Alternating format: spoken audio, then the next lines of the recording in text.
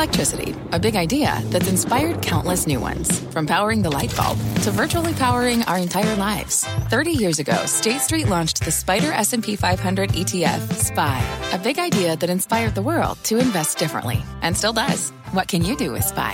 Before investing, consider the fund's investment objectives, risks, charges, and expenses. Visit ssga.com for a prospectus containing this and other information. Read it carefully before investing. SPY is subject to risks similar to those of stocks. All ETFs are subject to risk, including possible loss of principal. Alps Distributors, Inc. Distributor. Homes.com knows that when it comes to home shopping, it's never just about the house or condo. It's about the home. And what makes a home is more than just the house or property. It's the location and neighborhood. If you have kids, it's also schools, nearby parks, and transportation options. That's why Homes.com goes above and beyond to bring home shoppers the in-depth information they need to find the right home. And when I say in-depth, I'm talking deep. Each listing features comprehensive information about the neighborhood, complete with a video guide. They also have details about local schools with test scores, state rankings, and student-to-teacher ratio. They even have an agent directory with the sales history of each agent. So when it comes to finding a home, not just a house, this is everything you need to know, all in one place. Homes.com. We've done your homework. My mission is simple, to make you money. I'm here to level the playing field for all investors. There's always a bull market somewhere, and I promise to help you find it. Mad Money starts now. Hey, I'm Cramer. Welcome to Mad Money. Welcome to Cramerica. I'll be one of my friends. I'm just trying to make some money. My job's not just to entertain, but to educate and teach you. So call me at 1-800-743-CBC or tweet me at Jim Cramer. How do we explain today's rally? Dow surging 596 points. S&P pole vaulting 1.86%. NASDAQ jumping 1.62%. Was it the prospect of a soft landing for the economy? Or a reopening for China? Or the Fed chief getting tough on inflation? Or the girdings from tech and retail? Or the stalling of the Russian advance in Ukraine? Or was it just random, like so many up days of late? Before you can understand what happened today, if it can be fathomed, you need to know where we're coming from. Last night, I felt absolute desperation when I came out here and tried to be positive. People told me I was the only positive commentator on air, and that was viewed as a negative. See, I hated being alone on the bull side because everyone just dismisses you as some sort of cockeyed, non-rigorous optimist. As I said last night, the world favors pessimism. Even as the Dow has rallied from 1,000 to 33,000 since I got into this racket some 40-odd years ago. And, of course, the whole time I was trying to be constructive, you have this madman slaughtering innocents in Ukraine with the hapless Russian generals just nodding, agreeing, pulling the trigger, even as Putin seemed to think his troops would be welcomed with garlands. The only garlands they're seeing are the ones on Russian graves. So it doesn't seem right to try to make money now. No more than it seems right to crow about a great quarter, right, when you're praying that the Russian military throws away its professionalism and orchestrates a palace coup against Putin. Isn't that what you want? At a certain point, you have to believe that the squeezed Russian oligarchs will take action. But they've been living under his thumb for more than 20 years. They have good reason to be afraid of him. Still, one thing's for certain. If a market rallies when nothing seems good, as it was when I left last night, that means there's something good lurking over the horizon. It's just that we haven't recognized or factored it in yet.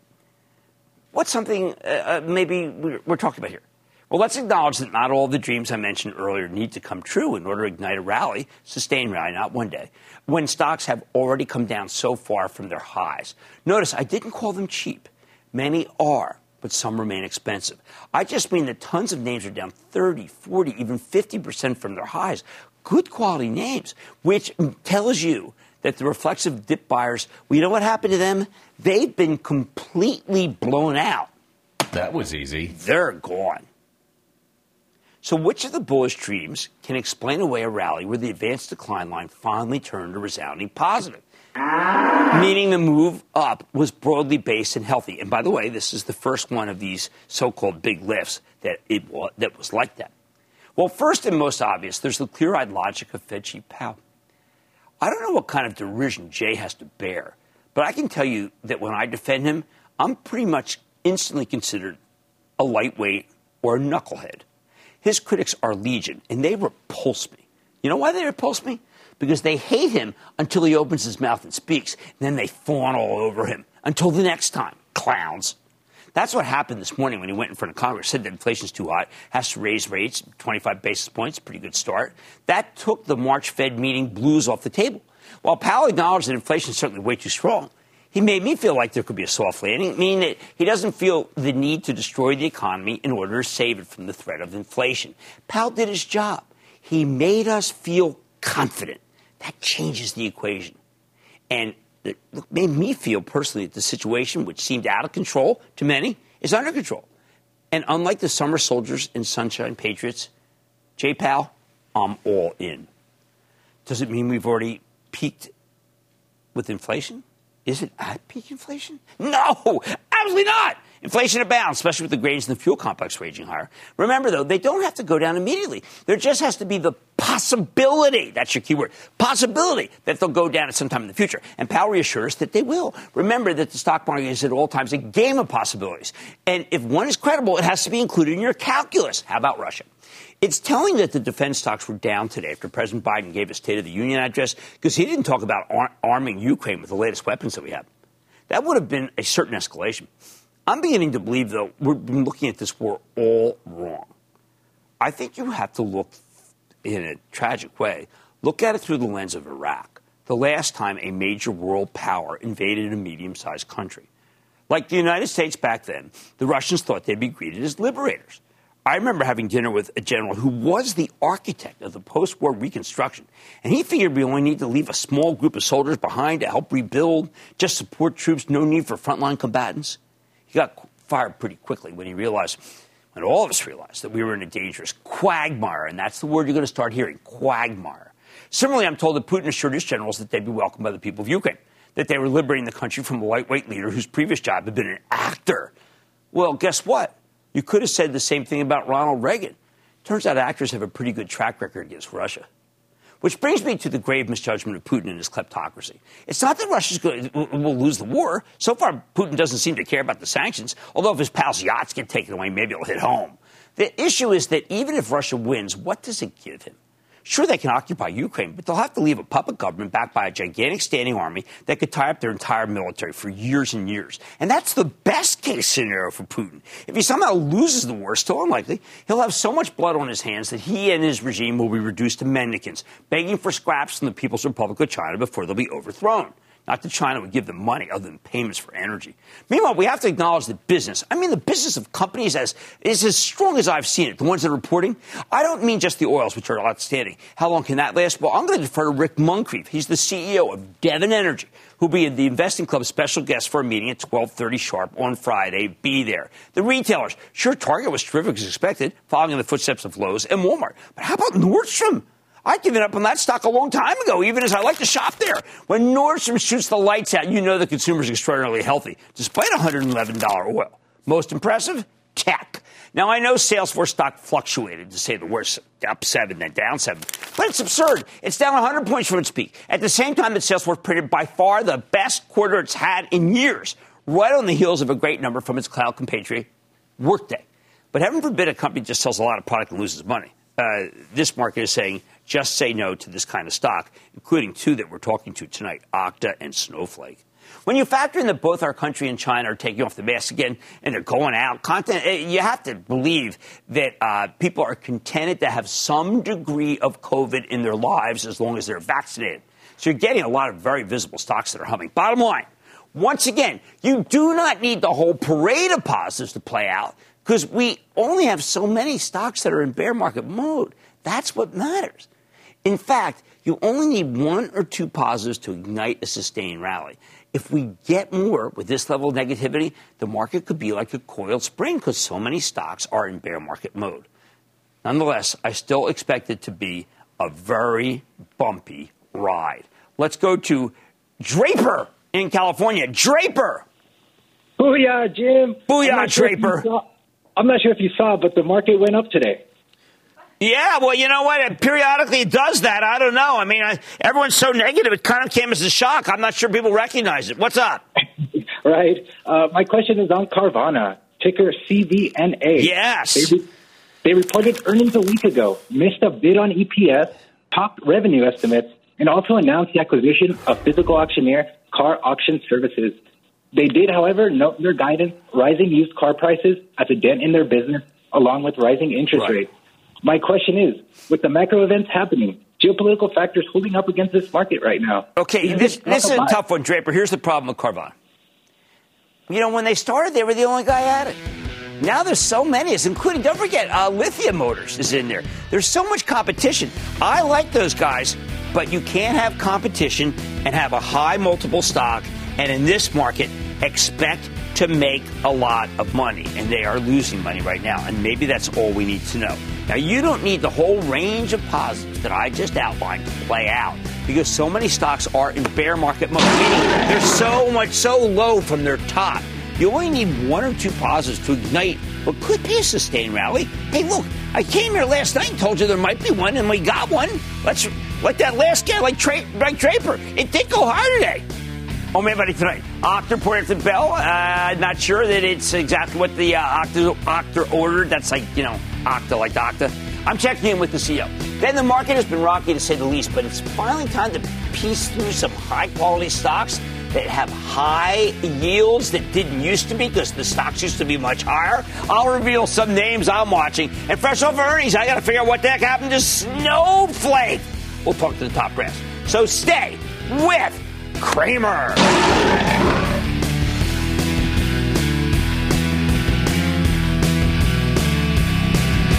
Don't miss a second of Mad Money. Follow @Jim Cramer on Twitter. Have a question? Tweet Cramer. #MadTweets. Send Jim an email to madmoney@cnbc.com or give us a call at 1-800-743-CNBC. Miss something? Head to madmoney.cnbc.com. Fact. Running a business is not getting easier on your wallet. With higher expenses on materials, employees, distribution, and borrowing, everything costs more. Also a fact. Smart businesses are reducing costs and headaches by graduating to NetSuite by Oracle. NetSuite is the #1 cloud financial system, bringing accounting, financial management, inventory, and HR into one platform and one source of truth. With NetSuite, you reduce IT costs because NetSuite lives in the cloud with no hardware required. Accessed from anywhere, you can cut the cost of maintaining multiple systems because you've got one unified business management suite. You improve efficiency by bringing all your major business processes into one platform, slashing manual tasks and errors. Over 37,000 companies have already made the move. See how you'll profit with NetSuite, and then you can think of all the ways you could be spending the money you save. Company retreat in Malibu, anyone? By popular demand, NetSuite is offering a one-of-a-kind flexible financing program for a few more weeks. Head to netsuite.com to start saving. When you're hiring, the best way to search for a candidate isn't to search at all. Don't search, match with Indeed. Indeed is your matching and hiring platform with over 350 million global monthly visitors, according to Indeed data, and a matching engine that helps you find quality candidates fast. Use Indeed for scheduling, screening, and messaging to connect with candidates faster. Plus, 93% of employers agree Indeed delivers the highest quality matches compared to other job sites, according to a recent Indeed survey. Leveraging over 140 million qualifications and preferences every day, Indeed's matching engine is constantly learning from your preferences. Join more than 3.5 million businesses worldwide that use Indeed. Listeners of this show will get a $75 sponsored job credit to get your jobs more visibility at Indeed.com/madmoney. Just go to Indeed.com/madmoney right now and support this show by saying you heard about Indeed on this podcast. Indeed.com/madmoney. Terms and conditions apply. Need to hire? You need Indeed.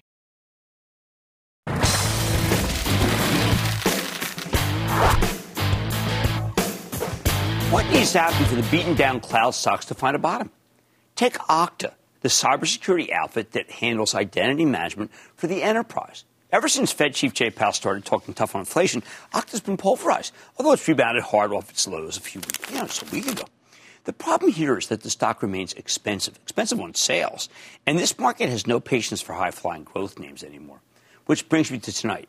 Okta just reported a better-than-expected quarter, a clean top and bottom line beat, but they also gave mixed guidance for both the current quarter and the full year versus what the analysts are looking for. While their sales forecast was strong, they're also projecting larger than anticipated losses. Does it matter? So what do we do? Let's check in with Todd McKinnon. He's the co-founder, chairman, and CEO of Okta to get a better read on the quarter and what happens next. Mr. McKinnon, welcome back to Mad Money. Thanks for having me, Jim. It's great to be back on. All right, so Todd, obviously the top-line momentum continues. These new clients, these additional work for old clients, what did you pull in this quarter? It was an impressive quarter. I was really impressed by what the team accomplished this quarter across the board, whether it's top-line revenue growth, whether it's customer success. We're up over 15,000 customers now, and we're helping all these customers transition to more cloud, be more of a remote-compatible company in terms of security, adopt new technology, help them with their customer experiences. Identity is at the center of all of these things, and we're right there with them, helping them be successful. Now, but at what point do we say, you know what? You're winning so big in the category, it's time to start focusing on making money or closing those losses. Because in this market, a stock goes down if you do top line, but don't give a projection of great earnings sometime out. It's important for us, and we've been consistent on this for 6 or 7 years, which is this is a massive opportunity. It's an $80 billion TAM across workforce identity and customer identity.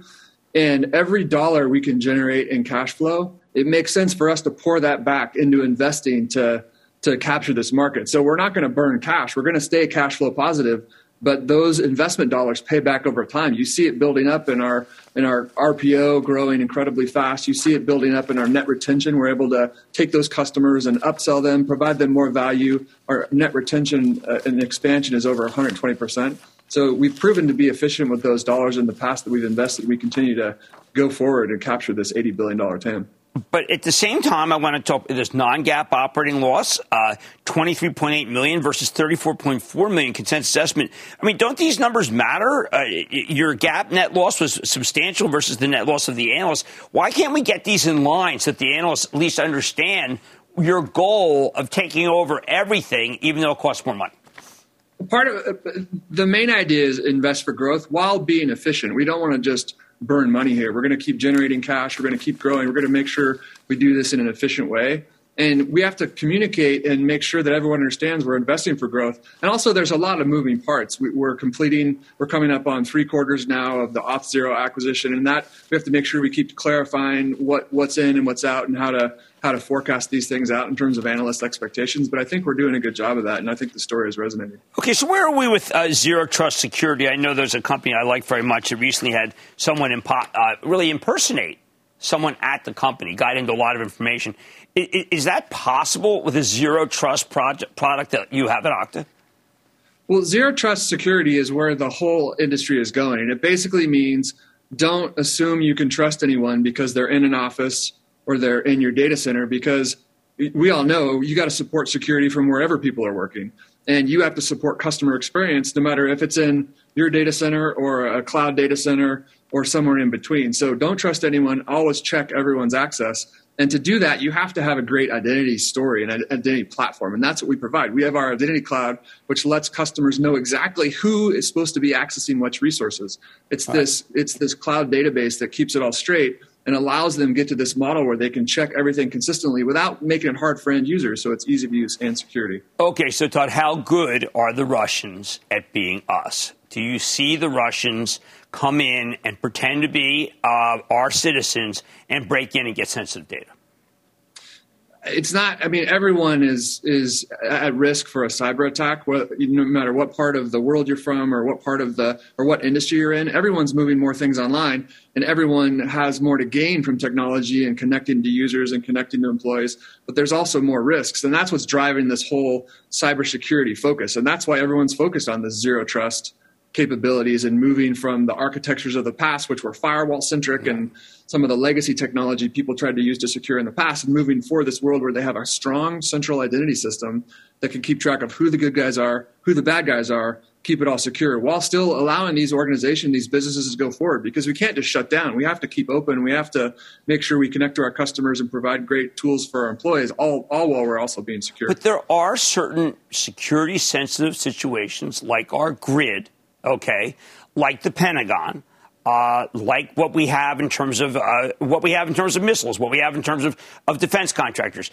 that it should be against the law to not have zero trust. How do they get away with it? Well, there are regulations and there are capabilities. In fact, a big part of our business going forward is going to be the U.S. federal government. And we're working hard on something called a FedRAMP High certification. We expect that later this year.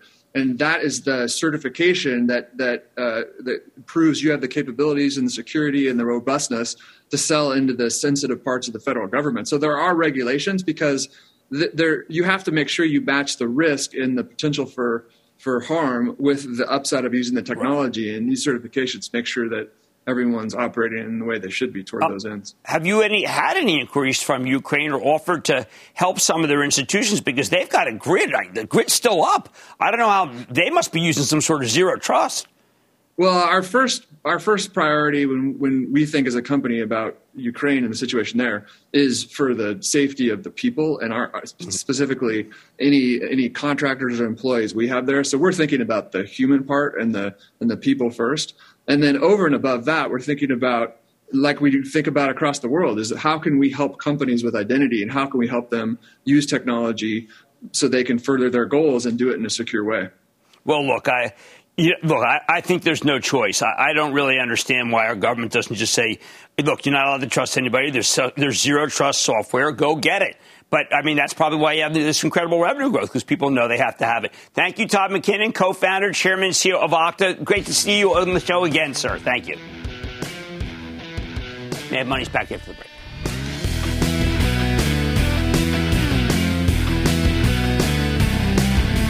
Coming up, only the best of the best can stand up to the rigors of Cramer's criteria. The numbers don't lie, but the results of Cramer's stock screen may surprise you. Next. You seek the key, but first, you must learn the ways of precision, craft, and performance with Acura's all-electric ZDX. With a premium Bang & Olufsen sound system up to a 313-mile range and a Type S variant with an estimated 500 horsepower, the ZDX is their most powerful SUV yet. Unlock the energy when you visit Acura.com to order yours today. Take your business further with the smart and flexible American Express Business Gold Card. It offers flexible spending capacity that adapts to your business. You can also earn up to $395 in annual statement credits on eligible purchases at select business merchants. That's the powerful backing of American Express. Terms apply. Learn more at americanexpress.com/business gold card.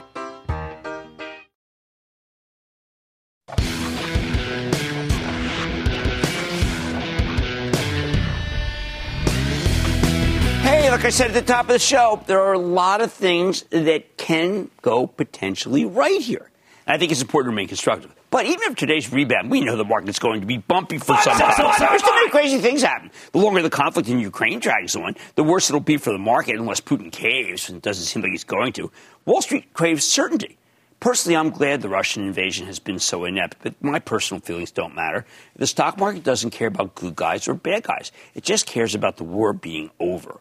However, we've reached a point where I think it makes sense to sift through the rubble, searching for high-quality stocks that have been beaten down to actually ridiculously cheap levels. Now, I keep telling you to leave some cash on the sidelines. So you've got some money you can put to work at low prices. Tonight, I want to give you a shopping list. That's right, a shopping list. After doing a lot of thought about this, after stocks have come down to see what's cheap and what's not.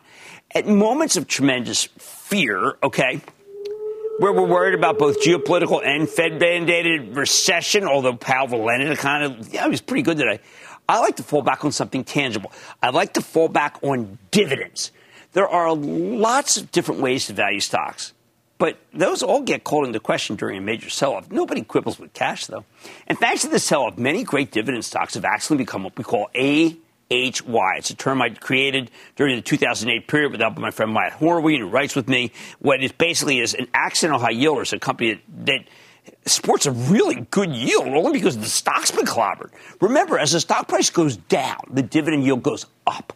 All this indiscriminate selling has created many stocks with what I think are absurdly high yields that also happen to be dirt cheap on the earnings. So which dividend stocks are worth picking at here? And remember, there's always a little nitpicking we have to do. We got to be rigorous about it. So what do? We start with a screen of the S&P 1500. right? That consists of the S&P 500, S&P Mid-Cap 400, and the S&P Small-Cap 600. We started by looking at all the stocks with yields north of 3%. Okay, remember that's much more than treasuries. There were 283 of them as of last night's close. Next, we cut anything that was down less than 20% from its highs because we're looking for real beaten down stocks here. And that took us to 103 names. That's a surprisingly high number that shows you the scale of this devastation in this market. Then we ran a valuation screen. We don't want anything more expensive than 25 times earnings. The whole point is that these stocks should be cheap on earnings, but we also don't want anything that's selling for less than 8 times earnings, because that's often a sign that something's going very wrong and the earnings are about to evaporate. You know what? That left us with 58 stocks to analyze. So finally, we ran one last screen. We didn't want anything with a market capitalization smaller than $2 billion because we're looking for reliable stocks to buy at a discount for you, not speculative names that are more likely to be hit or miss.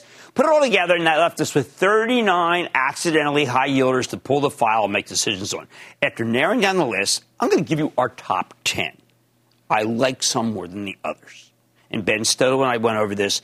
It's very difficult in an emotional moment to think anything's any good. But let's start with the first one. You'll see what I mean. Simon Property Group. Now, this is a real estate investment trust that owns the best shopping malls in the country with a 4.8% yield. I think that's actually a no-brainer. As Omicron fades, people start going out to shop in person again.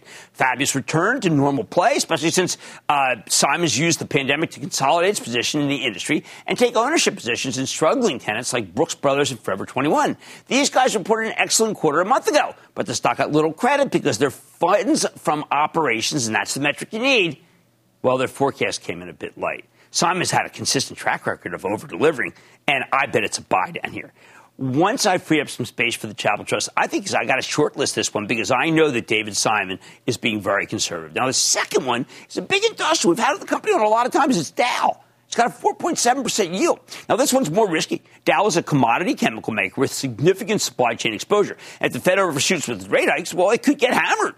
But I think it's a great deal if that risk was already baked in the stock because Dow's down 20% from its all-time high last year, before the stock got a big bounce today, that is. Plus, their most recent quarter was pretty strong. And you know what? There's been some confusion that caused the stock to be weaker. The confusion has to do with the fact, these guys do better with higher oil prices. Some analysts were saying they do worse. That's wrong. Third is IP, International Paper, one of the world's leading makers of corrugated packaging and absorbent pulp. Now, this stock's been getting killed by rising raw costs, even as International Paper has finally started putting through major price increases to pass them on to the customer. Unfortunately, the company has a Russian joint venture, thinking of getting rid of it, which is why the stock's really been hurt over the last week and a half. The other problem is that International Paper is very cyclical, kind of like Dow. But if you think the Fed can engineer a soft landing, which is what Powell was talking about today, how about this? 4.4% yield for a good industrial. Again, at the end of a cycle, you're not supposed to own the stock, but it's front and center because of that yield. Now, here's one you're all going to be interested in. You go to Walgreens Boots Alliance. This pharmacy chain is controversial, but for a different reason. For years, Walgreens has been a big, bloated retailer. Could never seem to articulate a good strategy, unlike, say, CVS, which bought Aetna and has one. But that is all changing because Roz Brewer, late of Starbucks, another stock I like, by the way, took over as CEO nearly a year ago. She delivered a series of better-than-expected quarters. She's put together a solid digital strategy. She's thinking about strategic actions for the Boots UK business in order to unlock value. Stock jumped from the mid-40s to the mid-50s when that story broke, but since then, it's given up all those gains. I like Walgreens down here. I think they're paying you to wait with that attractive 4.1% yield. Don't forget, sometimes you got to go with the CEO. Brewer is good. All right, fifth little, let's say, unknown Contour Brands. That's the maker of Lee and Wrangler jeans. Used to be part of VF. Yesterday, Contour reported big earnings beat coupled with worse than expected sales. Stock plunged more than 9%. Today, it made up nearly all those losses. I like Contour here because denim is back in style. Management just gave us a tremendous earnings forecast. And you got that 3.8% yield. Doesn't hurt. It's not doing as well as Levi's. 6 is a company that I've come to like that is really hated. It's called Newell Brands, big consumer products company. I liked it for a long time. Then it did badly. It made an acquisition with Jarden. Didn't work out. Lost its soul, basically. But now it's shooting the lights out. A reporter a few weeks ago was terrific. Stock exploded higher response. Thanks to the recent sell-off, it's given back more than half of its gains. Everybody's worried about how they'll handle raw cost inflation, but they seem to be handling it very well because they've got pricing power. It doesn't hurt. Newell's got a 3.9% yield. Management, I like them. 7th, controversial. American Eagle Outfitters. They got denim, too. Now, we actually own this one for the Charitable Trust, where it's been a thorn in our side, to say the least, because we paid up too much for it in 2021 when we got too excited. That, by the way, was wrong. It always is, right, to play emotionally. I played emotional. I like the clothes too much. Matt Boss, the analyst JP Morgan, had me like it. We spoke with the company. They were good. And then, boom, it went bad. Now, though, as a good yield. Now, tonight they reported, okay? And what did they do? They matched expectation for the mostly pre-announced quarter. But you know that isn't enough. And because the company's taking a cautious view of 2022, their words, their operating guidance for the year ahead fell short of the analyst estimates. This is crushing me. Stock moved lower still after hours. But as difficult as the names become, the negativity is overdone. With the company's shares trading at 7 times earnings, that's crazy. And now yielding roughly 3.7%. We're going to do a hard analysis tonight for the club, okay? For club members only. You know, it's only. Can't just give it away. But I say don't pull the trigger until we've done the work. It's the freight costs that are causing a problem. Don't worry, we'll have a full bulletin tonight. 8th is Pfizer. Now, I used to be worried about these guys because they had a huge patent cliff, suboptimal pipeline. But thanks to their hugely successful COVID vaccine, Pfizer's made a fortune. They've used that money to fund some smart acquisitions to give them new drug candidates they desperately need. Remember, they also took a stake in Biohaven, which I like so much because of migraine. Because of the recent sell-off, the stock's now down more than 20% from its December highs, 3.4% yield. That could be a gift. 9th one you're excited about, Innovative Industrial Properties. A real estate investment trust, don't yawn, because it's a landlord for cannabis cultivation facilities. I think IIP is a great business, but because cannabis is inherently speculative, everything connected to it has been crushed over the past few weeks. Mistake. This one's absolutely nuts. You can get it. The marijuana picks and shovel stock for a 3.15% yield. Why not go for that? All the trash that people buy. Finally, number 10. Really, the highest quality of all the companies I've mentioned, it's Morgan Stanley. Now, we love this investment bank that's pivoted from just pure banking, trading, all that stuff, capital markets, they call it, toward asset management. But the stock's fallen from 108 to 88 in 3 weeks, for heaven's sake. Wall Street's worried about sanctions on Russian banks and how they'll affect American ones. The thing is, Morgan Stanley has much less exposure to Russia than most of its bank peers. I think the stock will never return to the triple digits. They're simply paying it away with that 3.2% yield. And I've got to tell you, they're in there buying stock, and so is the trust. We are attempting to make Morgan Stanley one of our largest positions, the Chapel Trust, right here, which you know if you watch our CNBC Investing Club morning meetings. It barely budged today. What a great opportunity. Bottom line, even after today's big bounce, it's not too late to start putting in some money in some of these names. Fun when you like. Given the current backdrop, I wouldn't be surprised if you can buy it even more at lower levels because the market's so choppy, it's flopping, it's chopping, and it's giving you opportunities that most people don't want to take. I say take one of these. All right, now let's go to Dennis in Connecticut. Dennis. Booyah, Jim. How you doing today? I am doing fine. I'm, obviously in the business world, in the real world, we all feel for what's going on in Ukraine. How can I help you? It's a sad world, I know. My question's about Raytheon. They got a top-notch CEO, Greg Hayes.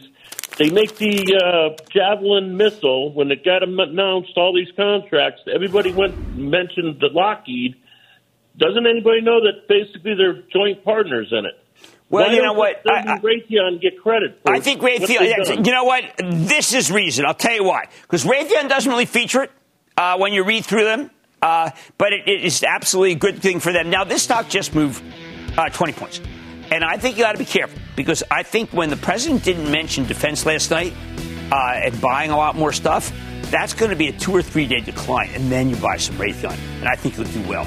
Thanks to the latest sell-off, many great dividend stocks have become what I call AHYs, accidentally high yielders. And even after today's rally, it's not too late to start putting money to work in these names. Remember, we still got to do more work on this one, okay?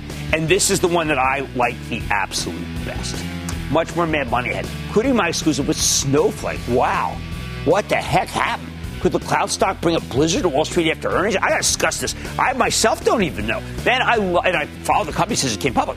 I love Tesla. I love Elon Musk. But is there room in this town for other EV players? I'm surveying the space and talking about today's news from Ford and some news from GM just the other day. And, of course, all your calls rapid fire tonight's edition of the Lightning Round. So stay with Cramer.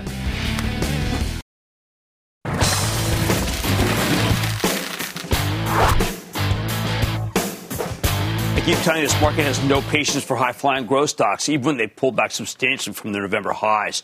Even when they report solid numbers, their stocks can get hurt. Let's look at Snowflake. I miss the cloud-based data analytics company I like so much with a stock that's down more than 20% in after-hours trading.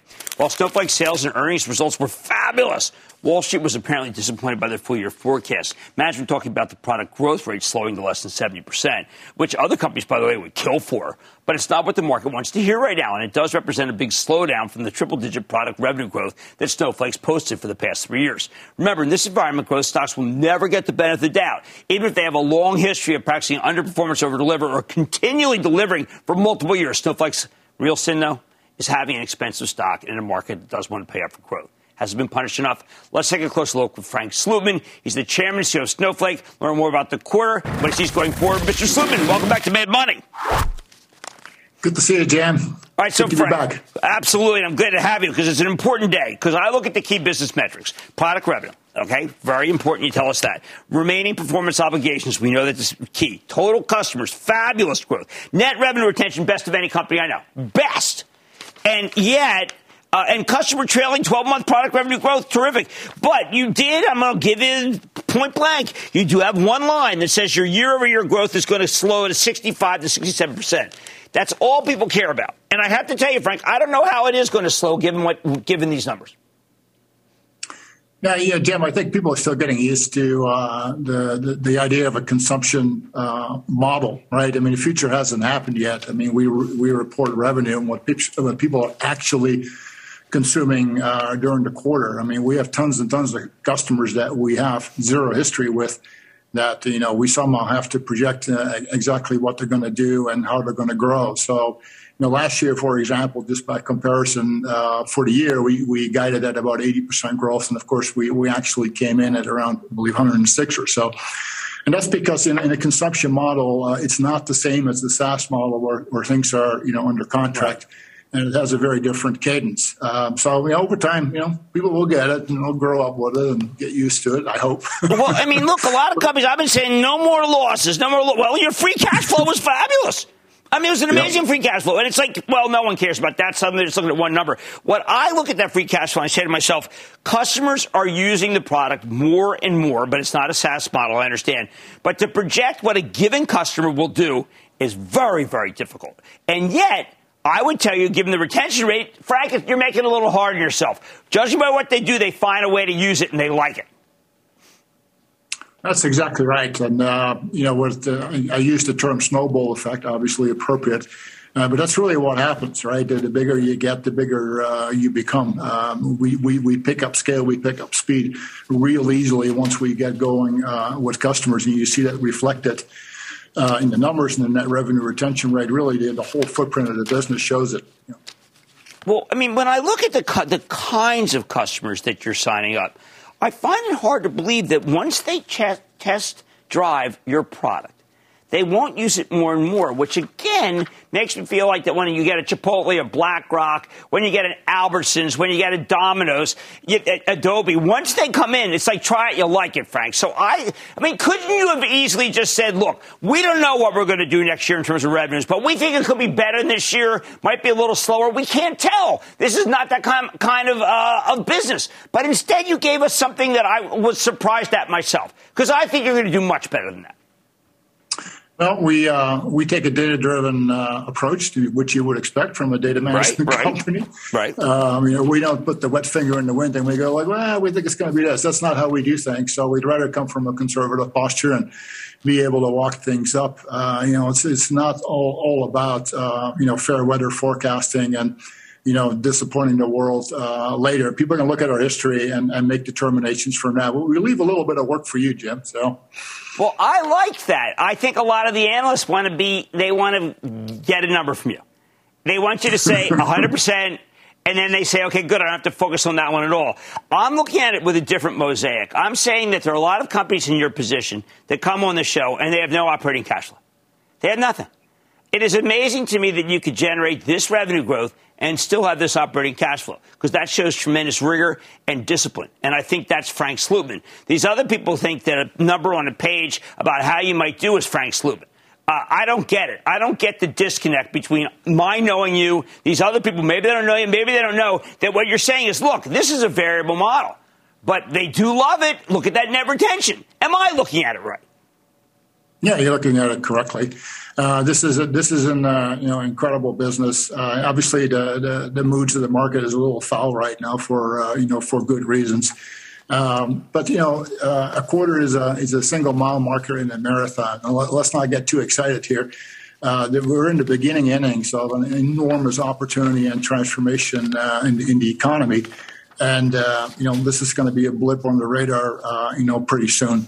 And I know we have to, examine it in all its glorious detail, but it'll soon be history, and we're moving on to more interesting things. We, announced the acquisition of Streamlit today. We'll be really excited about that. Right. For us, it's all about building the platform, the vision that we have for the company.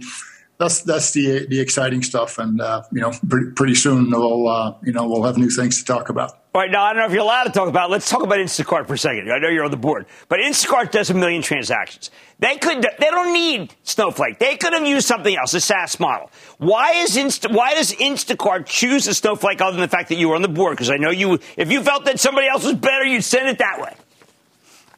Oh, of course. Well, Instacart was a Snowflake, customers long before I joined the board. But Instacart is a tremendous company. Obviously, it's half a technology company, and it's really transforming, retail in the most profound way possible. Last year, they grew, or even 2 years ago, they grew 500%, very short period of time during the height of the of the pandemic. How is that even possible, right? Your underlying platforms, your infrastructure, have to just be able to allow that kind of growth to happen, without breaking pace. That is incredibly hard to do by any historical standard, and that is really where Snowflake absolutely excel. You don't have to do any upgrades. You don't have to buy any different. It's a consumption model. The product, the platform will just stretch elastically to meet the demand of the enterprise, and even in the most extreme scenarios like that. Well, I got to tell you, Frank, I think nothing's changed other than the fact that you are a conservative man who always does it. Always does it. I think it's not going to be any different this time. Frank, I thank you so much for coming on. Always telling it straight. I like Snowflake. Frank Slootman, Snowflake Chairman CEO. Great to see you, sir. Thank you. You bet, Jim. Thanks. Man, Money's back there for the break.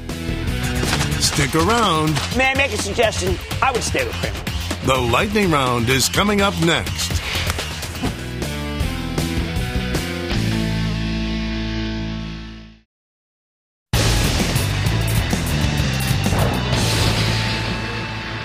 It is time. It's time for the lightning round.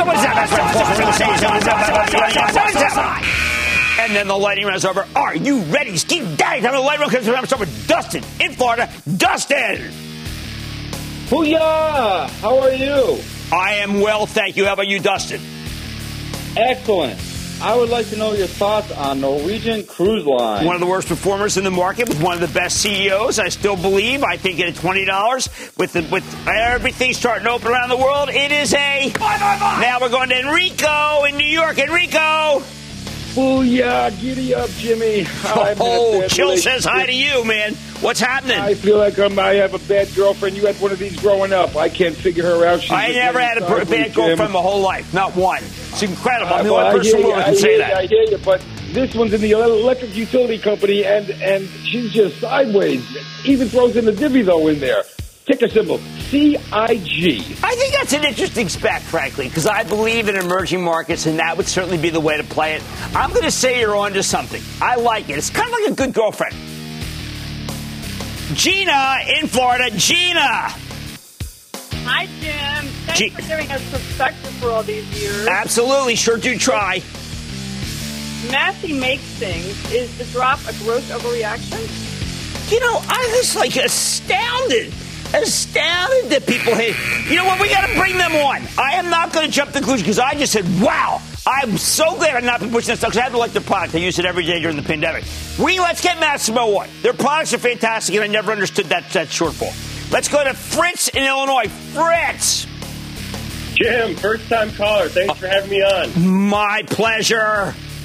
All right, sir. I'm calling about Foot Locker. Now, I know there was a big sell-off last week because they said they're going to sell less Nike, but I think that might be an overreaction. Well, you know what? Here's what I feel about it. I was tempted to think it was an overreaction, but here's my problem.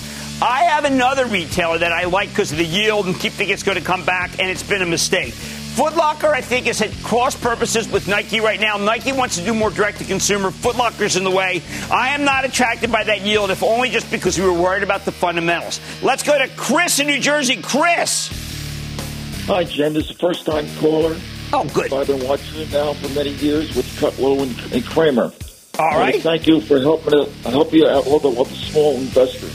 Oh, that's my goal. I was a small investor. That's my goal. Well, thank you for taking this phone call. Number one, I want to ask you your opinion of Digital Bridge. There are too many of those. I don't want to, they invest in Digital Tower. I saw, by the way, that we actually had some better movement in the digital centers, but I'm going to say no to the tower business in any way, shape, or form. And that, ladies and gentlemen, is the conclusion of the Lightning Round. The Lightning Round is sponsored by TD Ameritrade. Coming up, when Detroit scoffed at an electric future, Elon carried the torch. But now that Big Auto is in another gear, is Musk destined to share the spotlight and the profits? Kramer has more next.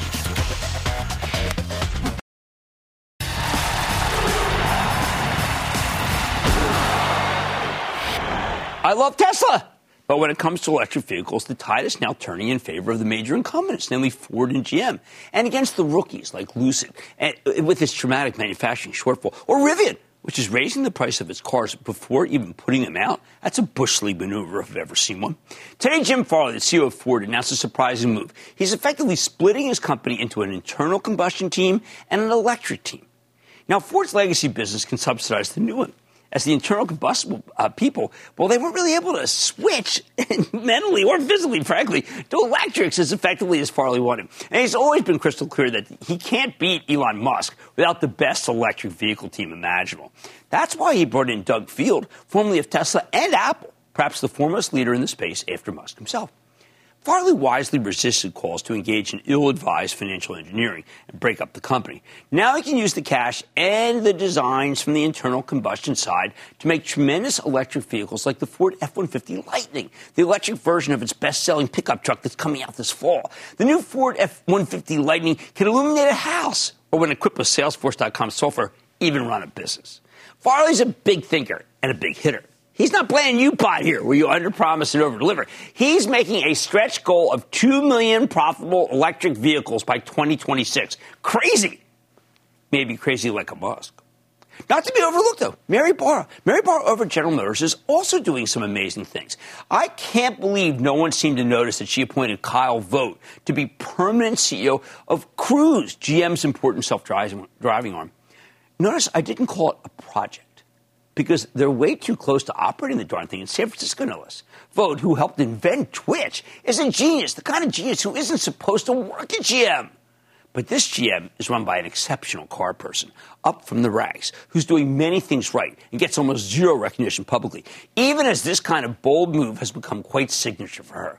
Barr is a champ, and the industry's finally taking notice. She could run rings around some of these so-called geniuses who run the nascent pure-play electric vehicle companies. It's taken some time. Our car companies, by their own admission, can't move as fast as they'd like. A year ago, GM showed a commercial for the electric Hummer, which is an all-terrain 1,000 horsepower machine of beauty, and it's just now becoming available. My wife is a car nut.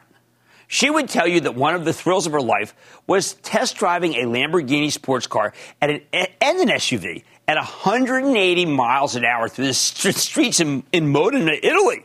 She stole my brand-new Ford Maverick, a pickup with a small bed, simply because she loved the way it handled. Earlier this week, she tested the new Hummer, and she was astounded.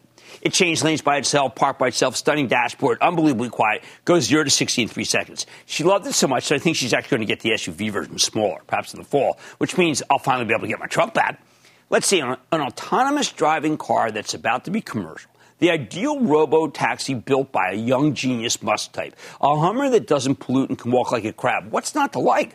My wife's favorite moment, when a passerby saw her in the Hummer and shouted, "You go, girl!" So as much as I love Elon Musk, let's remember that at least on Earth, Jim Farley and Mary Barra have a ton of game, too. I'd like to say there's always a bull market somewhere, and I promise I'll find it just for you right here on Mad Money. I'm Jim Cramer. See you tomorrow. The news with Shepard Smith starts now.